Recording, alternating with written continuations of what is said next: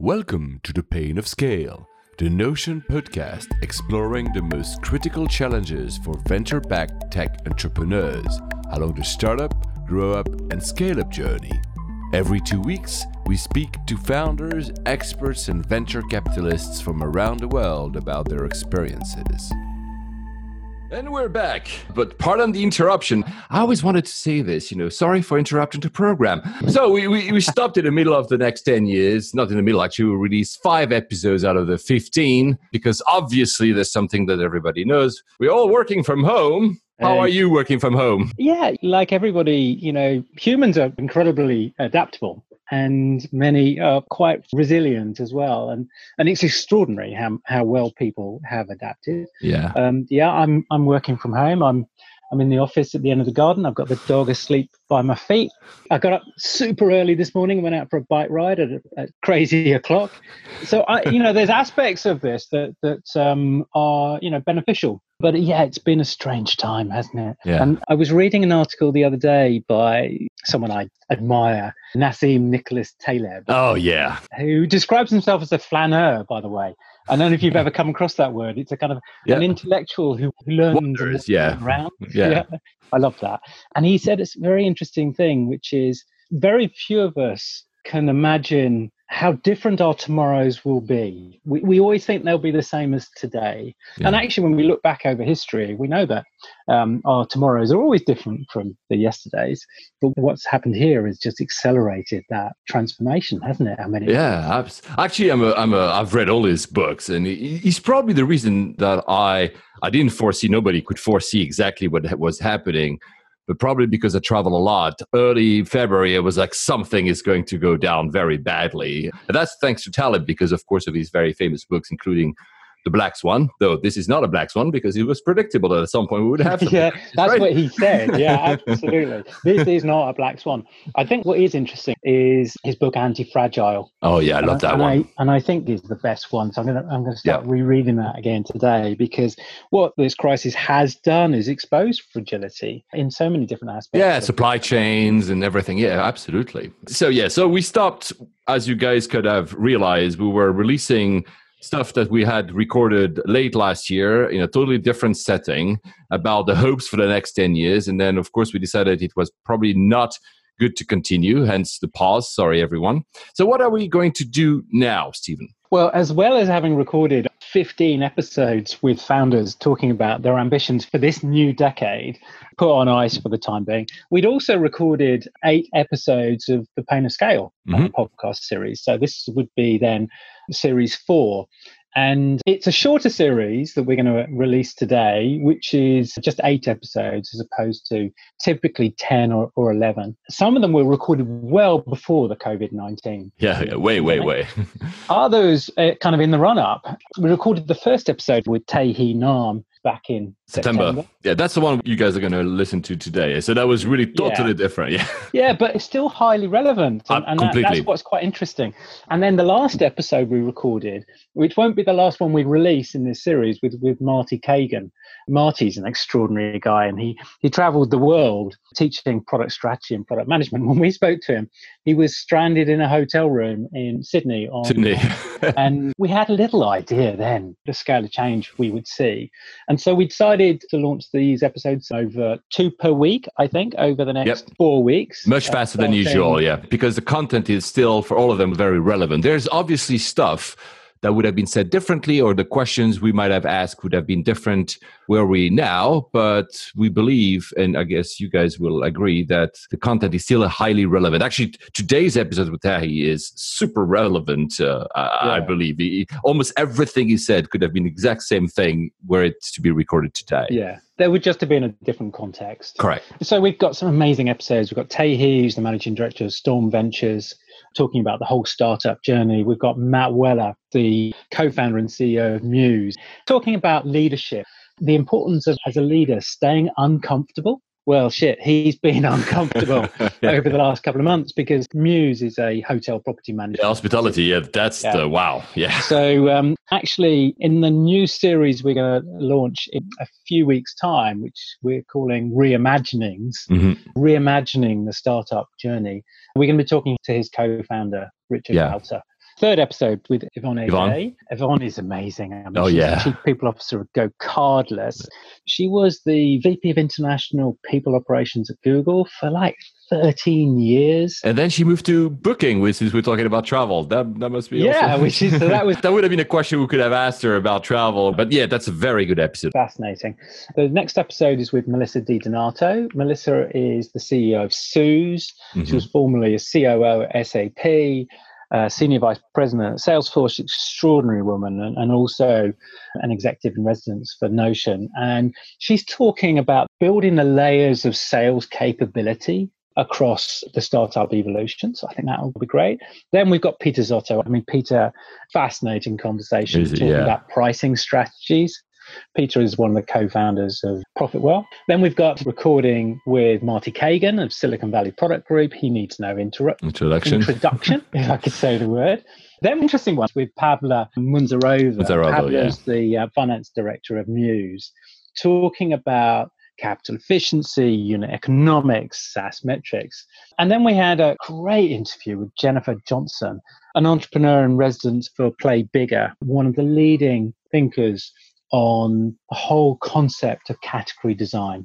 It's still highly relevant, even more so today, that people in any company think about the problem they solve and who they solve it for. And Jennifer articulates that story incredibly well. So it's a great series, and I'm delighted that we can push them out in rapid order. And since you mentioned it, actually, what comes right after is that Reimagining series, which is a one-off series that will be very relevant to today's situation. Can you just give us 2 words about it? Yeah, so I am fascinated by the resilience of founders. They're unique people, incredibly resilient. They're incredibly resourceful. And the response that we've seen from our founders, rapidly coming to terms with the crisis and the implications for their business and going into rescue mode. A huge amount of work to kind of secure the future of their businesses. Yeah. They quickly moved into kind of rebounding. This is the new normal. Don't we hate that phrase? We need a better phrase than that. But rethinking, how do they work with their employees? How do they work with customers? How do they think about products? And then the interesting thing that we're then seeing reimagining. Going back to what we're saying about Nassim Nicholas Taleb, our tomorrows are not going to look like today. They are going to be different. And so every entrepreneur and founder worth to really reimagine their business and their journey. So I'm super excited. Yeah, same. So today I'm about to play the press button for the first episode, Leadership by Tahi. Everything he said is still relevant. He told a really interesting story. That his name, he's from Korea. And do you remember him saying that when he was named, Tahi was a boy's name and it's now a girl's name? So it was a really nice kind of opening. But what's interesting about Tahi and Storm Ventures, he kind of describes the critical importance of SaaS companies finding their own unique growth formula. And he ties everything back to surfing. The difference between paddling to catch the wave and then surfing when you're riding the wave. It's all about growth efficiency. Paddling is really low growth, low efficiency. You'll have done it, I'm sure. Whereas surfing is super high efficiency. And I like that kind of simple framework. So yeah, it's a great episode. We never know tomorrow. His name was a boy's name, became a girl's name, and you never know when and how the next wave will come. So here we go. Let's listen to that episode. And hi, Stephen, we are back. This is series 4. Can you believe it? I was just thinking that. I can't quite believe we've come so far. It's been a lot of fun. I'm looking forward to this new series as well. Yes, and as in every series, because now you listeners know that we do that every single time, we have this foundational episode to launch the new series. So who do we have today to talk us through that? I think of this as the scene setter for the whole journey. And today I'm delighted that we're going to be talking to Tahi Nahm. Tahi is the managing director and co-founder of Storm Ventures. And I was introduced to Storm Ventures by a good friend, Jacco van der Kooi. Of course. Storm Ventures are one of the US leading SaaS investors. But what I really like about these guys is that not only are they really operationally minded and very founder-centric, of course, as well, but they're also been doing some great investments on both sides of the Atlantic.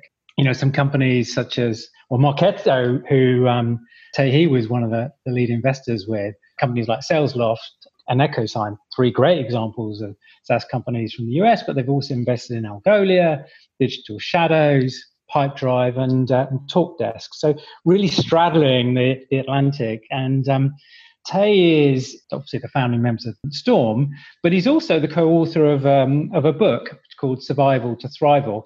And this is a book that is close to my heart because it's really kind of talking about what we've been talking about on this series, which is dedicated to helping SaaS founders through the company building journey. So, Tae, welcome to the podcast. Thank you. I really appreciate this opportunity to participate. So, tell me, let's cut straight to the chase. What inspired you to become an author and put pen to paper? Well, frankly, if I had known that it would take over 4 years, I don't think I would have started this journey of writing a book. I can feel your pain. Yeah, especially since I don't consider myself a natural writer. But the inspiration was simple. We really wanted to help new entrepreneurs, just as so many prior entrepreneurs have helped Bob Tinker, my co-author, and myself. So we started down this path, and then the project grew. We didn't want this to be solely a story about Bob and myself, so we interviewed like 20 other people and added their stories. And then we wanted the book to be practical, so we would test it with our portfolio companies and would get scathing feedback, and we would go through future iterations. So ultimately, it took over 4 years and over 60 versions. Bit like building a startup. Harder, it turns out. Is that right? Your name is right there in the book. Yes. Yeah. But you state in the book that building enterprise startups, and I guess with SaaS, which is kind of where we talk about, is different from kind of run-of-the-mill, maybe technology businesses. But what do you mean by that? Right. We were actually trying to compare that to like B2C companies or other types. And what we mean is that enterprise startups all have a B2B buyer. So someone that makes a considered purchase. And what we find is that these enterprise startups all follow a 5-step journey. It's just like raising a child. There's a 5-step journey where you start with founding the company, then finding product market fit where you have some happy customers, and then finding go-to-market fit, which unlocks growth, and then accelerating to category leader because we're now in a winner-take-all world, and then how to transcend your category to become an industry leader of, let's say, several categories. You make it sound so easy. Let's just kind of dig into a couple of those points. First off, you talk about founding the company and then finding product market fit. And there's a lot written about both of those topics. But the one that really kind of stuck out for me was finding go-to-market fit, because people don't talk about that as much. So what is it? Why is it so important? And more importantly, how do you do it? Right. So we coined go-to-market fit as basically finding the growth formula. It's the formula for unlocking growth. And the reason why we thought this name and identifying this was so important is that we had so many companies that find product market fit and then try to accelerate or to scale, and then they struggle. And so what we find is that just because you have product market fit and happy customers doesn't mean that you found the growth formula. Many startups fail the transition from just having happy customers to finding how to get like 1,000 more like them. And so we see that there's this critical interim step between product market fit and scaling. And we call that go-to-market fit or finding the growth formula. And then in terms of how to find this growth formula or how to find go-to-market fit, the metaphor we found that works really well is surfing. Is how do you go from paddling to surfing? Because when you're paddling, it's a very painful exercise where you're burning a huge amount of energy to go a relatively short distance. Whereas when you're surfing, you burn relatively little energy and you can go pretty far. So the analogy there for a startup is that you measure growth efficiency, which is growth rate divided by cash burn. And so when you're paddling, you have low growth efficiency. And when you're surfing, you have high growth efficiency. And so how do you go from paddling to surfing? And one of my colleagues here at Storm, Ryan Floyd's a surfer. I'm actually scared of the water, so I don't go in very often. But Ryan told me to surf, you had to go do three things. You have to catch the wave, ride the wave, and then have the right surfboard. And so it turns out the same three-step process we see apply to B2B startups as they're trying to find go-to-market fit. I love that from paddling to surfing analogy, and I can attest to the surfboards in your office and Ryan's keenness on that pastime. But I'd really like to take you back to this kind of growth formula and the missing link as you described it. Could you break that down a little bit for us and just give us a few more examples of exactly how people find that formula? So it really goes, as I said, going back to these sort of three steps. The first is catch the wave, ride the wave, and ride surfboard. So catching the way you catch a wave for a go-to-market startup is to find the urgent pain. So in other words, when you're trying to surf, catch the wave is you read the wave and there's a spot within the wave that you need to enter. And in the same way, the wave is like going to mobile enterprise or becoming a data company, or, there's these big waves that are emerging that as a startup, you need to ride to become a unicorn or a category leader. However, you have to find the portion of the wave, which we call the urgent pain. And you have the urgent pain if you can answer the question, why buy now? Not 3 months from now, not 6 months from now, not 12 months from now, but why buy now? So what you want is you want to identify the portion of the wave, which is the urgent pain. So they start buying your product today and then being able to ride the rest of the wave, which makes you strategic to the customer. So by doing that, what you can do is you can catch the wave, and that's an important element to getting a lot of leads. Then the next thing after you catch the wave is you have to ride the wave. And the key to riding the wave for a B2B startup is coming up with a repeatable go-to-market playbook. And this playbook is not for the CEO, not for the VP of sales, but it's for the newest sales or marketing employee so that they know exactly what they need to do in order to repeat and thus scale the go-to-market process. And the key element of this go-to-market playbook turns out is identifying what we call the wow. The wow is not something that the board thinks is great or the CEO thinks is great, but the wow is something that you show as part of the process which drives the customer to a certain action. What I mean by that is when you do the first demo, you show something and the customer goes, wow, I really want to show it to my colleague. That sets up your second meeting. Or you show something and the customer says, I really want to try it. That begins your trial. So identifying those sort of specific things which trigger customer to take action is that wow. In Mobile Iron's case, the wow was the ability to do selective wipe.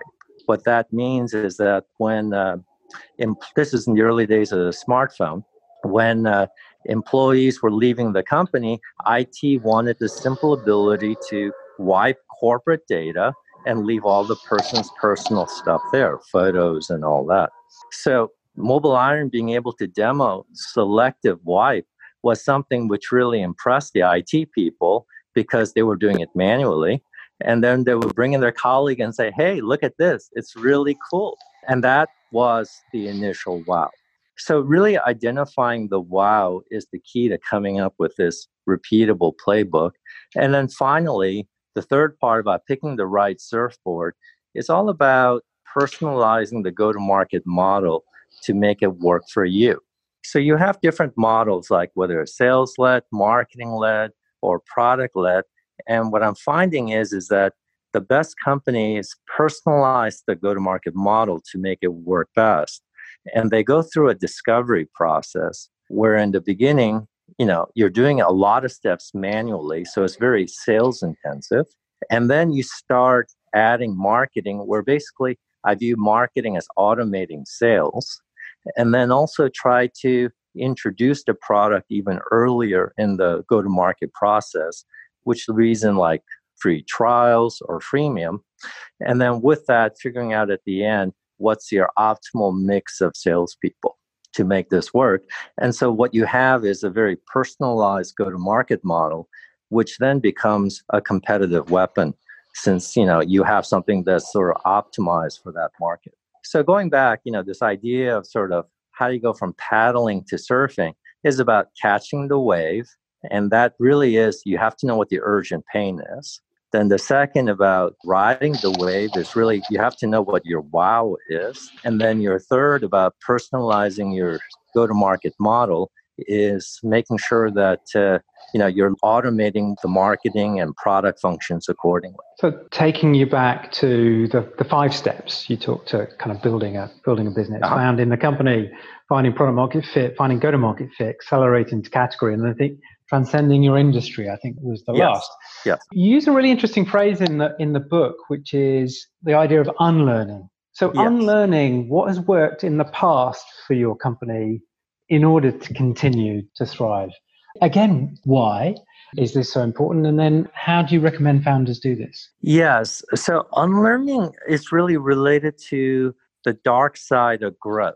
What I mean by that is that, we were talking about finding go-to-market fit and, every startup goes through this intense exercise of trying to figure out the growth formula to unlock growth. And then let's say you find it and you're starting the growth formula and the company is accelerating. And then there's the other side, which is, why is growth so hard on the people? Why does growth result in founders not succeeding at the next level or executives? And this results in VCs getting a bad name because, we end up having to change people. And so why is growth so hard on people? The reason is that growth causes the job to change. So if you're a VP of sales with 1 rep, that's very different than a VP of sales with 50 reps, which is also very different if you're a VP of sales with 1,000 reps. So growth causes these jobs to change, even though the title and responsibilities are the same. And so how do people change? And there it seems that what we see is that the key to change is to unlearn. And I'll go back to the example of VP of sales. So at the beginning of the company, before you find go-to-market fit, and let's say a VP of sales with 1 rep, the ideal profile of a VP of sales is a pioneer type. Someone who can find the path through the woods, a person that can succeed without a map, without all the provisioning. So it's like without a sales material, all the marketing collateral, without a go-to-market playbook, they find that path through the woods. As soon as you find that path, you want a warrior leader, someone like, Mel Gibson and Braveheart, who hires other warriors and is very good at competing against the enemy. So you want a VP of sales then who can unlearn being a pioneer, which tends to be more individualistic, creative, and become a warrior leader. And so that's where you unlearn being a pioneer and have to learn being a warrior. At the same time, when a company gets to be like 100 reps, you want a completely different type of VP of sales. Someone who's good now at managing a lot of warrior leaders. And a good example is Dwight Eisenhower in World War II, where he commanded the Allied army on the Western Front. But the knock on Eisenhower was he never fought in battle. He was never a warrior. And so the VP of sales has to unlearn becoming a warrior leader and becoming more of a go-to-market architect. Do you see many people that can pull that off individually, or is this talking about more of a collective challenge? It's hard. I mean, this is why growth is so hard on the people. But at the same time, people transcending to the next level is a huge accomplishment and a huge benefit for the company. And so what we did is that we interviewed people in terms of sales. Mark Smith, who was VP of sales at Arista, Rubrik, and Infoblox, where he said he failed the first time and how he succeeded the second and third. He said that the reason why it was so hard for him the first time to unlearn being a warrior is that unlearning requires to overcome insecurity, because you're giving up what you're really good at, like being a great warrior, and doing something else. And so whenever you stop doing something you're really good at, you become insecure. And so you had to overcome insecurity to unlearn and transcend to the next level. We see it in our portfolio companies. People often can't grow as fast as the company. I wonder, how much harder is it for the CEO than perhaps for the VP of sales to be 5 different people in the lifetime of a business? It's harder for the CEO because the CEO has less people, in a sense, to go and consult. The VP of sales has the CEO and has other execs as peers, but the CEO, if they talk about a lot of these kind of struggles with their executive team, usually the executives leave. And then if they talk about it too much with the board usually then replaces the CEO. So it turns out that for the CEO, this is a very lonely journey. And so part of what we're trying to do with the book is, by explaining it, is for people to know, especially founder CEOs, that the problems that they're going through is not unusual. It's typical, and they're really not alone. So you clearly took a lot from writing this book, but what kind of surprised you the most about the journey that you went on? My biggest surprise is that how long it took for my co-author and I to reconcile our views. Bob Tinker and I, we worked together on 2 startups very closely over 15 years. But as we were writing the book, at the beginning, we would have dueling chapters. It felt like even though we worked together for 15 years, we were like watching 2 different movies. And it turned out that it's because we were, working on these startups from 2 perspectives. He's the founder CEO of Mobile Iron. I'm the VC board member, chairman of the board of Mobile Iron. And so our perspectives of the 2 movies were different. And that reconciliation took longer. From Bob's perspective as CEO, going back to the surfing metaphor, he's like the surfer, and his number one goal is just don't wipe out. He just wants to keep surfing. And in my case, as the VC, I'm not a surfer in the water, but I'm like a helicopter 50 feet above the water. So I'm not wet. I'm not worried about wiping out, but I'm watching like 15, 20 surfers and sort of saying, this is where we see the wave coming and so forth. So reconciling these 2 perspectives took a few years. And you're still friends? We're good friends, yes. But even now, when we do presentations, we have variances. Tae-hee, thank you. It's been a fascinating conversation, and I thoroughly enjoyed reading the book and kind of digging into it and thinking about the questions I wanted to ask. If people do want to find more, learn more, then you can go to survivaltothrival.com, or you can find the book via Storm Ventures website as well. Tae-hee, if any startup founders out there are looking to get in touch with you, what's the best route for them? LinkedIn is the best way here. Pretty much everybody tracks us down on LinkedIn. Tae-hee, thank you again very much. It's been a real pleasure. Thank you. Enjoyed it. Thank you so much. Remember, you can find an in-depth write-up of this interview, along with the dozens and dozens we've done, on the Notion website at notion.vc under Resources. If you like the show, please subscribe and rate us on Apple Podcast, or follow us on Spotify and Google Podcast. Thank you.